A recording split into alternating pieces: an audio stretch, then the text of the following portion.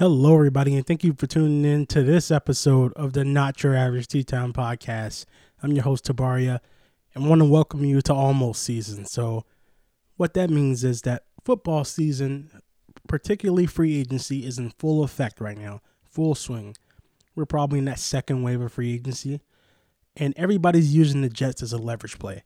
Everybody's coming to the Jets, say, hey, I want to sign with you just so they can go get money elsewhere. It happens every year. And it happens primarily because the Jets are bad. Case in point, Tyreek Hill just got traded today from the Kansas City Chiefs to the Miami Dolphins. Adam Schefter broke the news like, hey, guys, be on the lookout. Tyreek Hill might get traded. And this was after talks about how Tyreek Hill might get a nice big extension from Kansas City. Something happened. Something changed their mind. It was a snag in the extension talks. Regardless, they were going to make him the highest paid receiver. So I think he pulled a Davante Adams and said, hey, you know what? I'm from Miami. I live in Miami in the offseason. I just want to go play in Miami. And that actually makes a lot of sense because Davante Adams was traded to the Las Vegas Raiders while I was in Vegas, and it was insane. But the reports came out after that the Packers offered him the same deal, if not more money, and I think one of the agents confirmed it. Davante Adams just said, hey, it's been my lifelong dream to be a Las Vegas Raider, so that's why I decided to make the move. It wasn't anything personal against Green Bay. I just wanted to make that move. But that trade happened, and we found out about it after it was done. And for a day and a half, Davante Adams was the highest paid wide receiver in the league. In this story, we found out from one tweet from Adam Schefter, Tyreek Hill is going to be on the move. 2 minutes later, we found out possibly the who. And the thing that gets me is that it was reported very differently from two different sources. Adam Schefter, who's known to carry the water for some of these agents in exchange for news about what's going to happen when it's going to happen, he tweeted out that it's down to two teams, the Dolphins and the Jets. Both teams are in it. Both teams are finalists, but it's down to those two teams. On the other side of the competition here, Ian Rappaport of NFL Network reported that the Dolphins are close to trading for Tyreek Hill and that the Jets are in the running, but the Dolphins are close to trading. The little slight difference in reporting tells you everything you know, everything you need to know. An agent put this information out there, and from all accounts from the beat writers, the Jets really were in this one. They almost had him, almost season. Adam Schefter does this all the time. He comes out here, he carries his agent's water, and you see it in the way he reports it. Had a similar situation happen with the Deshaun Watson news that broke. But it's not almost season being the reason that I'm upset today as a New York Jet fan. That's not the reason. The reason I'm upset is because at some point, you just have to get good players. Now, I understand that the Jets are always going to be used as a leverage play to drive up the price of other organizations. I get that. I'm okay with that because the Jets haven't won anything. That's just the nature of the beast when you don't win games. However, and this is kind of what triggered the whole thing. Rich Eisen of Peacock or NFL Network or wherever he's at put out a tweet, his initial reaction to the Jets not getting Tyreek Hill. And he said, I'm going to be honest with you here. I'm glad the Jets didn't get Tyreek Hill. I don't know if Zach Wilson was ready for Tyreek Hill. I don't know if Tyreek Hill could have handled the New York market. I don't know if New York was ready. They're not one team away. Blah, blah, blah, blah, blah. Listen, if you try to build through the draft, it's going to take 6 years. We've seen with the Bengals, we've seen with a bunch of teams that have turned it around recently, that you can build through the draft and acquire good talent to fill in the slots that you miss. Because you only get so many draft picks a year. And you don't hit on all of them. Not every 6th round pick is going to be a starter. Right? So, we can't keep sitting here all season after all season saying, oh, that's okay, we didn't want him anyway. Oh, that's okay, we didn't want him anyway. Quite frankly, it's just loser talk. It's how losers talk after they try hard to get something that they really want, and then they fail to get it. Oh, that's okay. I didn't want it anyway. Teams use the Jets as a leveraging tool because the Jets don't win games. If the Jets use some of that draft capital that they've shown they are terrible at actually using to get actually good players, proven veterans, maybe they win more games. And maybe, just maybe, if they won more games, free agents would actually want to come here. Tyreek Hill wasn't a free agent, but he got to choose which team he wanted to go to. And he just chose Florida because that's where he's from. So this is not like an indictment just because of the Tyreek Hill situation. There were a bunch of free agents that the Jets missed out on this year. They were in it, though. The Jets almost had him season. But the point is that teams use the Jets as leverage. Kirk Cousins did it.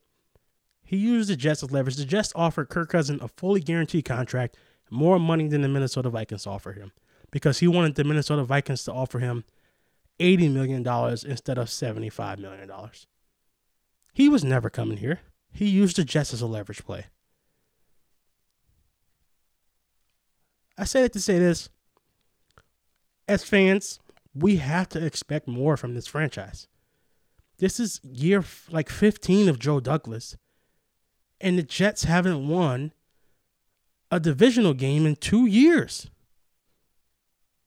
Every fan out there has a right to be frustrated with that. My point is, you don't not shoot your shot at big game because you don't think you have enough room in your freezer back home. You figure that out later, right? It's like if you try to go and ask a pretty girl or a handsome dude out and they reject you and you say, oh, that's okay, they were ugly anyway.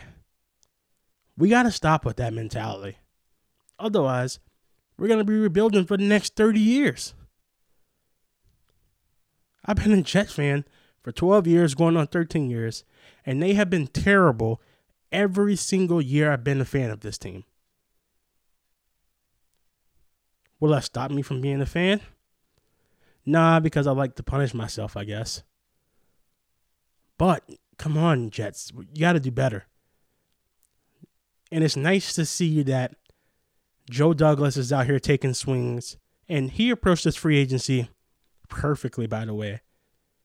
And the cherry on top would be him acquiring a number one receiver for Zach Wilson. Because what he did was he went out. First off, we got two actually good, not great, but good tight ends. And C.J. Uzomah and Tyler Conklin, I think, from the Minnesota Vikings. Two serviceable tight ends, you know. We fixed the right guard spot by signing Laken Tomlinson. Had a bunch of other little small signings here and there, you know.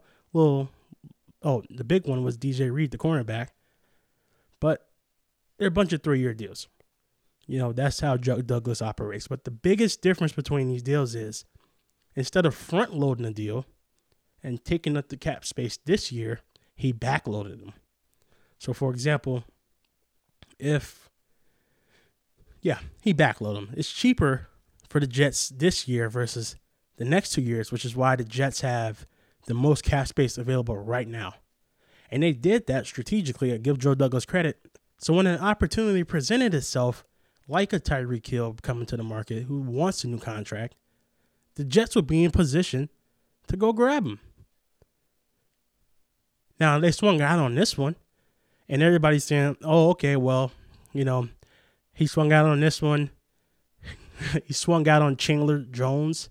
Chandler Jones and him were talking. Joe Douglas and Chandler Jones chose Vegas. Chose Vegas over playing for the Jets. So can't say I blame him. They got Derek Carr. They got Devontae Adams. They got Max Crosby. They got Josh McDaniels. My point is, the Jets are still in a position to go big game hunting this offseason before the draft. So during the draft, they have picks 4, 10, 35, 38, and a bunch of other ones. Now, the deal that they offered to the Kansas City Chiefs, which they accepted, by the way, was 35, 38, and I think 69. Take that same package of picks and go call Seattle and see what DK Metcalf is up to. I don't know, maybe you go call Arizona. See if DeAndre Hopkins is available. Maybe call the Saints. Maybe just offer them 69 for Michael Thomas. There are other good receivers that can help Zach Wilson's development. Tyreek Hill would have been a game buster, but there's still chances out there. There's still opportunity for us. And then we can still add a wide receiver in the draft. But I think if they give away those 2 second-round picks, 35 and 38, the first 2 picks are probably going to be defense. Kayvon Thibodeau, Sauce Gardner. You got to do something, though. The saving grace is that even though Miami got Tyreek Hill, they still have Tua as their quarterback. Tua is their quarterback, and the offensive line, although improved with the addition of Connor Williams and Teron Armstead, the offensive line is still going to be trash probably. New head coach, new system. Tua can't throw far at all. So the Jets get a pass rush. You got Carl Lawson coming back, Quinnen Williams, John Franklin Myers on the inside. Go grab Kayvon Thibodeau. Go grab Jermaine Johnson. Put him across Carl Lawson and let him eat. This is going to be an interesting offseason, though, because as a Jets fan, you have to ask yourself, what are we going to do to be competitive? Buffalo probably will win the division for who knows how long. They just loaded up on more tight ends, more wide receivers. They'll probably go defense in their draft. If they get Treylon Burks, the wide receiver from Arkansas, they're going to be a problem. So Buffalo will probably have the division for a while. We can compete with them if we actually get some good players. I'm not saying they're going to run away with it every year. But Miami, Tua doesn't scare you. You look at New England, Stephon Gilmore's not there anymore. J.C. Jackson, who terrorized Sam Darnold and Zach Wilson by himself, he's not out there anymore. They got Malcolm Butler back, but their offensive line isn't what it used to be. They're getting older. Mac Jones doesn't really scare you if you just create some chaos up the middle. He's not Patrick Mahomes. He's not Josh Allen. He's not beating you with his legs. All I'm saying is you never know what can happen. It's the NFL. All right?